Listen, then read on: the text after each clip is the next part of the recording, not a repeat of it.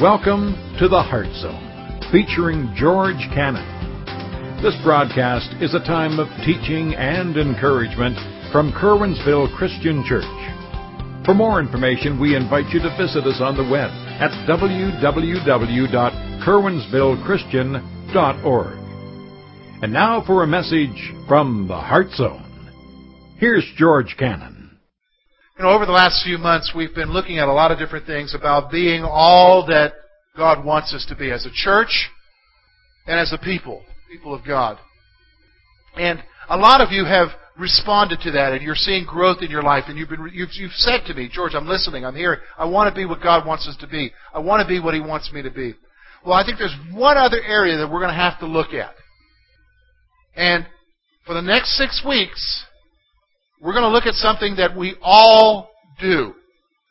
And that's why I've entitled this series, Sweeping It Under the Carpet. The tragedy of ignoring sin in our lives.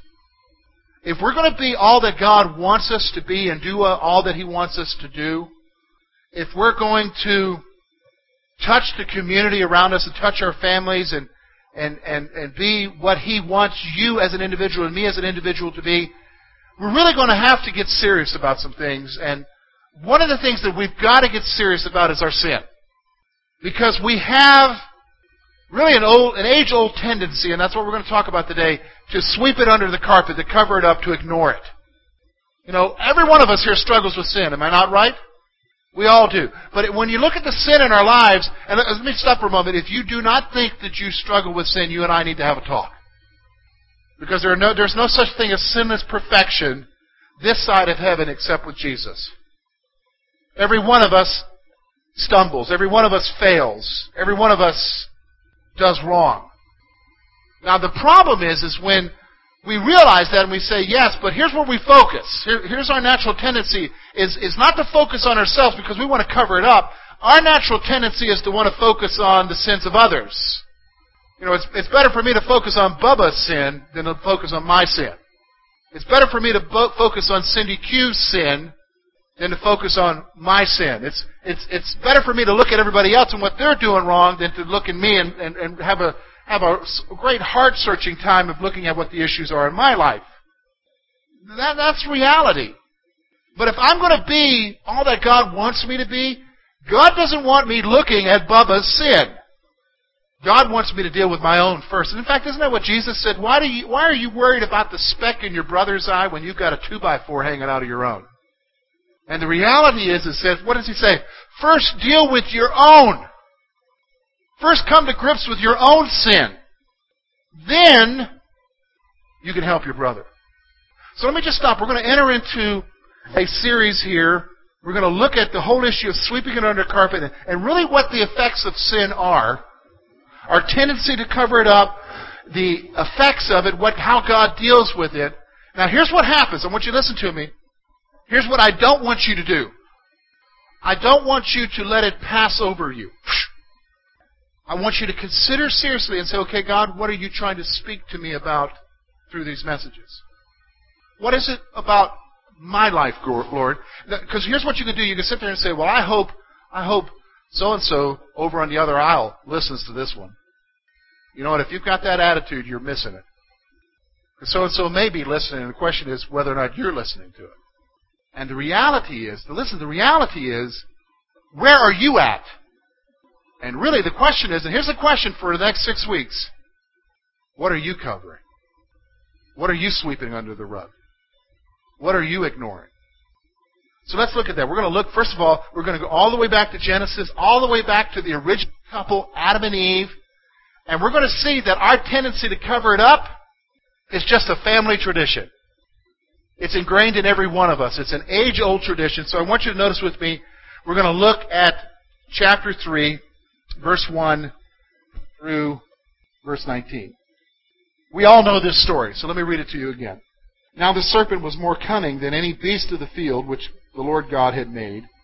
And he said to the woman, Has God indeed said, You shall not eat of every tree of the garden? And the woman said to the serpent, We may eat the fruit of the trees of the garden, but of the fruit of the tree which is in the midst of the garden, God has said, you shall not eat it, nor shall you touch it, lest you die.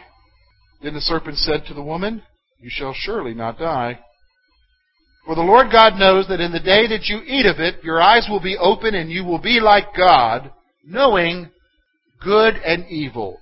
So when the woman saw that the tree was good for food, and that it was pleasant to the eyes, and a tree desirable to make one wise, she took of its fruit and ate. And she also gave to her husband with her, and he ate. Then the eyes of both of them were opened, and they knew that they were naked. And they sewed fig leaves together and made themselves coverings. And they heard the sound of the Lord God walking in the garden in the cool of the day. And Adam and his wife hid themselves from the presence of the Lord among the trees of the garden. Then the Lord God called to Adam and said to him, where are you? And he said, I heard your voice in the garden, and I was afraid because I was naked, and I hid myself. And he said, who told you that you were naked?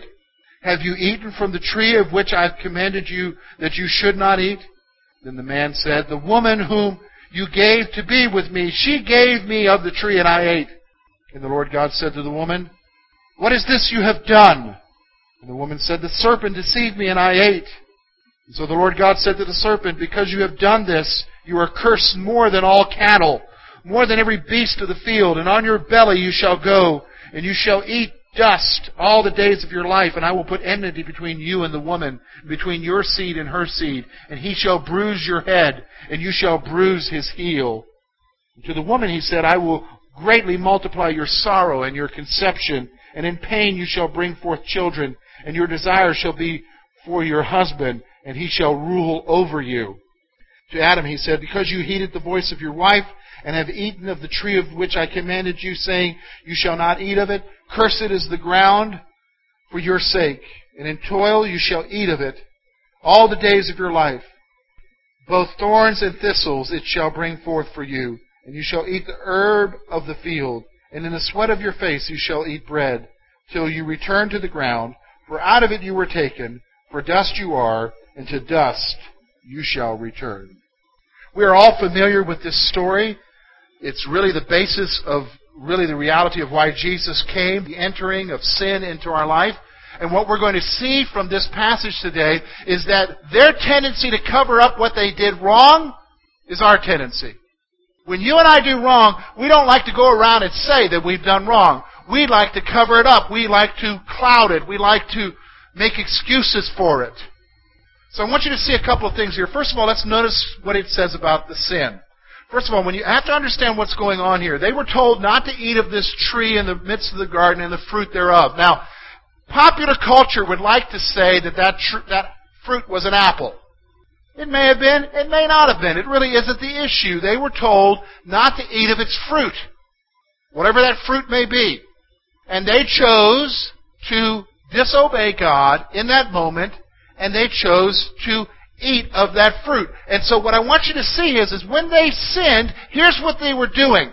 When they sinned, they were, number one, they questioned God's intention for them. Here's what's going on. The serpent comes and he says to Eve, you know what? Didn't God say to you that you could eat of any fruit of this garden?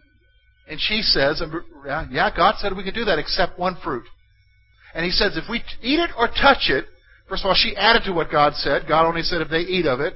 But she added to it, touch it, because she's putting a barrier up there to make sure that she doesn't fall into that sin. And she says, well, even if we eat or touch of it, we're going to die. And here's what Satan does. Satan comes along and he whispers the lie and he says, well, you're not going to die. But if anything happens, you're actually going to have your eyes open and you're going to become like God. So here's what he's doing. He's casting doubt in her mind concerning God's good intention for them. Now here's what happens. When you and I choose to sin, we are saying, listen, I know better than you, God, what I need for my life at that moment. Do I need to say that again? Let me say it again. When you and I sin, when we choose to do wrong, we are saying at that moment, God, I know better what I need for my life at that moment than you do. We are placing ourselves in the place of God. We are saying to Him, God, you're holding out on me. I want to enjoy life, and this is what the world has to offer for me to enjoy life. And so, God, if I do what you do, I'm not going to be able to enjoy life. And so basically, you're holding out on me, God. It's causing you to have a wrong view of God. Does everybody understand me? When you choose to do wrong, you are operating, number one, on a wrong view of God, that He wants what's bad for your life, and you know what's better. And the reality is that we question His intentions for us. Now listen to me. It's all in how you view the Bible. It's all in how you view this. Because in His Word, He tells you things. He gives you constraints about how to live your life. He sets boundaries. So, for instance, He sets boundaries, married couples, and says that you're to be faithful to your spouse forever. And that if you step outside of that, you've sinned. He's single people, not to involve yourself in sexual immorality before marriage. Save yourself for that spouse that you will marry. He sets boundaries. Now, our culture would look at that and say, hey, that's just shackles. That's just a constraint on your freedom. That's, everybody's doing it. Just enjoy life. But you know what? Here's the thing. God's not out to be a cosmic killjoy. God's not out to be making your life miserable. God wants what's best for you. So when He sets parameters in His Word about how we should conduct ourselves and how we should live, He's not doing it so that you're miserable. He's actually doing it for your happiness. He's doing it for your well-being. See, that's the thing. God, when He sets up constraints in His words for you, He's trying to save you from heartache. But see, here's the thing. This is what Satan does. Satan comes to you just like to Eve and says, surely God didn't say that. God knows that if you do this, you're going to be the much better. So they question God's intention for them. Listen, my friend, you and I sin. Let's be honest, because I sin, you sin. When we sin, we at that moment have made a decision that we know better than God.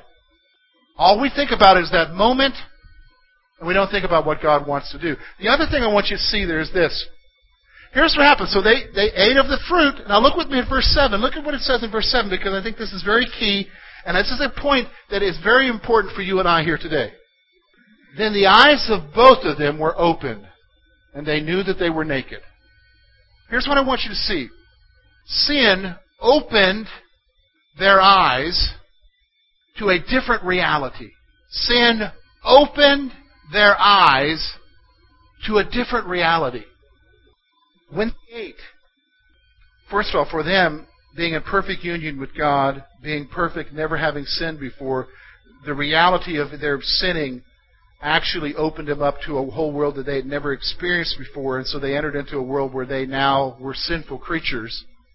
And that's a whole other discussion for itself. But what the reality I want you to see is when you and I partake of sin, it opens our eyes to a different reality.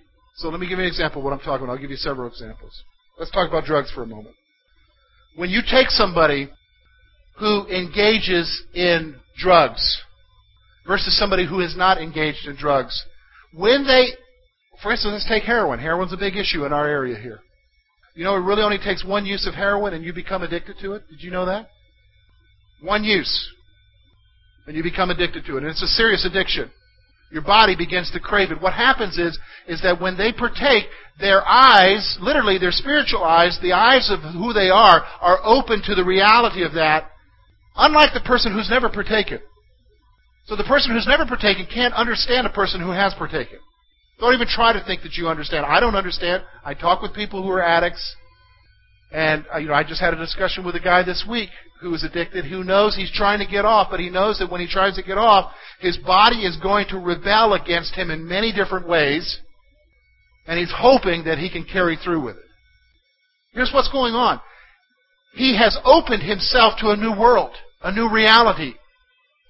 Let me just stop for a moment. Let's take somebody. They are married, and he or she decides to be unfaithful. The reality of the Scripture is there. Their eyes are open to a different reality. Do you see what I'm saying? Maybe you've met somebody. It's like all of a sudden it's like they went off into an affair and then they had multiple affairs. And like, what happened to them? In fact, maybe you've even known good Christian men or women who's like, well, they were raised better. They knew different. Why did they do that? Here's the reality. Sin opens our eyes to a whole different reality. Do you see what I'm saying? Do you see the point? When you begin to engage in the activities consume you, and you become one with the activity. And so this is what's going on here. We see this in the original passage here. We see that sin has an effect on us. And, we question God's intention for us. And when we partake in it, it opens us to a new reality. And people who don't partake don't understand. How many of you have ever talked to somebody who's engaged in an activity that you've never engaged in? And, even as they try to talk to you about it, you don't even understand where they're coming from. How many of you know what I'm talking about? Yes, we all do, don't we? I could ask you this question. I'm going to, but I don't want you to raise your hand. How many of you are engaging in something and you try to talk to somebody else that they can't comprehend? We have, don't we? See, the reality is that sin affects us. Sin affects us. Now, here's what we do. Verse 7 through 13 is interesting because this really tells us, okay, they've sinned. Here's the reality. It's different for them. But I want you to notice how they respond to it. Because we do the same thing. It's the age-old tendency. And here's what it is. It's called the cover-up. What Adam and Eve did so long ago is the same thing that you and I do about the sin in our lives. Listen, I want you to notice, the first thing they did is this. They attempted to cover their sin. Look with me at verse 7. And they sewed fig leaves together and made themselves coverings. Now, you and I can laugh at that. Because how many of you are noticing the leaves are starting to change right now? Okay, so even if you found a tree around here, maybe a gum tree or something, that had the biggest leaves on it, and you sewed yourself a garment out of those leaves. You put them together and you're walking around with leaves. What's going to eventually happen to those leaves once they're separated from that tree? They're going to die, and what happens? They're going to dry up, and what happens? If you're doing a lot of activity with those leaves, what's going to happen to those leaves? They're going to crumble and fall away. I think it's interesting that God in His Word is showing us that their futile attempt of covering their own sin, and what they try to cover it with, does it cover it? No. Not at all. See, they attempted to cover their sin. You and I do the same thing. Listen, you ever notice that when you do wrong, it always leads to another wrong? When you do wrong, it always leads to another wrong. Like, what do you mean another wrong? Like, for instance, when you do wrong, it always leads to, I almost guarantee it, lying. It's not, and you may even be a person who's a man of your word or a woman of your word, but you will resort to lying to what? To cover your sin. See, not everybody intentionally starts out to be a liar. Let me just say that. You don't intentionally start out to be a liar. You fall into lying. Because lying is your way of what? Covering. Now the problem is that if you tell too many of them, you can't remember what you said. And so eventually your futile attempts at covering yourself are what? Futile, because you're going to be discovered, you're going to be found out. So here they are, they're attempting to cover their own sins. Now, here's the other thing I want you to see that happens. And listen, you've got to listen to me because this is the reality. You try to cover your sins, but something else happens. And here's the age-old tendency. The next point I want you to see is that their view of God changed. Their view of God changed. Look with me at verse 8. Then they heard the sound of the Lord God walking in the garden in the cool of the day, and Adam and his wife hid themselves from the presence of the Lord God among the trees of the garden. Listen, they were used to, whenever they heard God walking into the garden, they would run to Him and spend time with Him. Now, up until this point in this passage, remember now, we looked at verse 3, we've seen the serpent, he tempts them, they sin, they try to cover their sin. Now in verse 8 is the first introduction to God's presence Himself there. And now in verse 8, what do they decide to do? Run. Hide. Because their view of God has changed. Listen to me. Sin does not just affect you, it affects your relationship with God. Here, let me give you an example of what I'm talking about. I want you to think about the last time you did wrong. I know it was today, but I want you to think about the last time you really did wrong. And I want you to think about the next time you talked to God after that. Was it hard? Maybe you didn't even talk to Him. Because the reality is that somehow in your mind, because you know that God knows everything and God sees everything, you have a hard time going and talking with Him because you're wondering, how does He see me because of what I've done wrong? But here's what happened. Their view of God changed, so He is no longer the loving God anymore. They're fearful of Him. Listen, the reason why they ran is because they're afraid of God now. Because they knew, do you want to understand what they knew? They knew the consequences. What did He say would happen if they ate of that tree? That they would die. Now, they didn't understand the ramifications of that, but they just understood what He said. And so they hid themselves. And see, your view of God changes when you engage in that activity. My friends, I've seen that happen. Let me give you an example of what I'm talking about. I have met several men who, over the years of my years of being a believer in different places, different states, even different countries, who were godly men who then chose to leave their wife for another woman, usually a younger woman, usually a more beautiful woman, and divorce and whatever. And then when you talk with them afterwards about what they're doing and you try to talk with them about their sin and everything, I hear a different perspective of God from them than when before they did it. And then eventually I don't see them coming to church anymore. Because it affected them. It affected their view of God. It affected their concept of God. It affected, and then they went off on their own. How many of you know what I'm talking about? I've seen this many times in my ministry. Here's the issue. The issue is that sin, it affects us. We try to cover it. It changes our view of God, but there's one other thing it does. I want you to notice with me, verses 9 through 13, we see an interaction. The Lord God says, "Where are you?" And they say, "Well, we're hiding."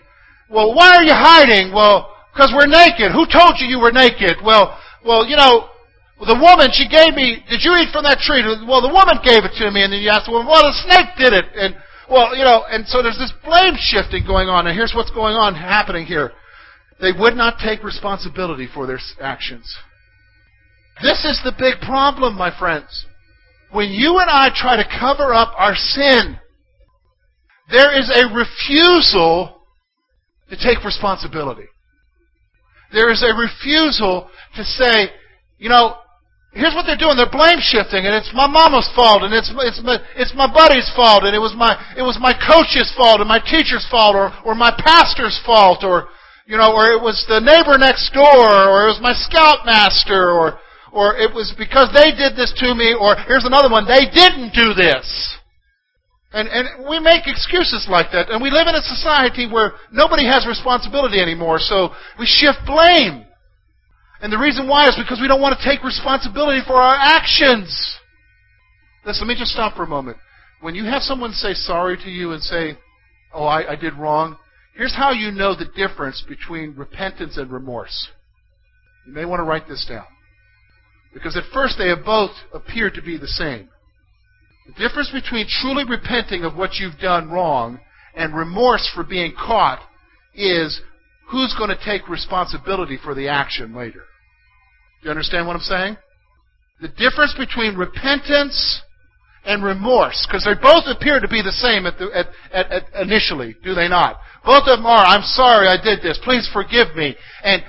But there's a difference between remorse, "I'm sorry I got caught, let's get this over with and sweep it under the carpet again," and the difference between truly repentance, "I'm truly sorry, I want to make this right, but I know I can't," is who's taking responsibility for the action. And it's a hard one to learn. I've learned it. See, here's what happens, my friends. What we do is we try to cover our sin. Here's what we do. We try to cover our sin, and we try to cover it. It doesn't work. Our view changes of God, and then we don't want to take responsibility. It's everybody else's fault. Everybody else's fault. In fact, you even hear it. Like, if I did wrong to Brad, and Brad confronts me about it, and I say, "Oh, Brad, I'm so sorry, but if you hadn't have done that, I wouldn't have done it." Now, is that confession? That's still blame shifting going on. If you hadn't have done that, I wouldn't have done that. No, listen, confession is, I did what you saw me do. Case closed.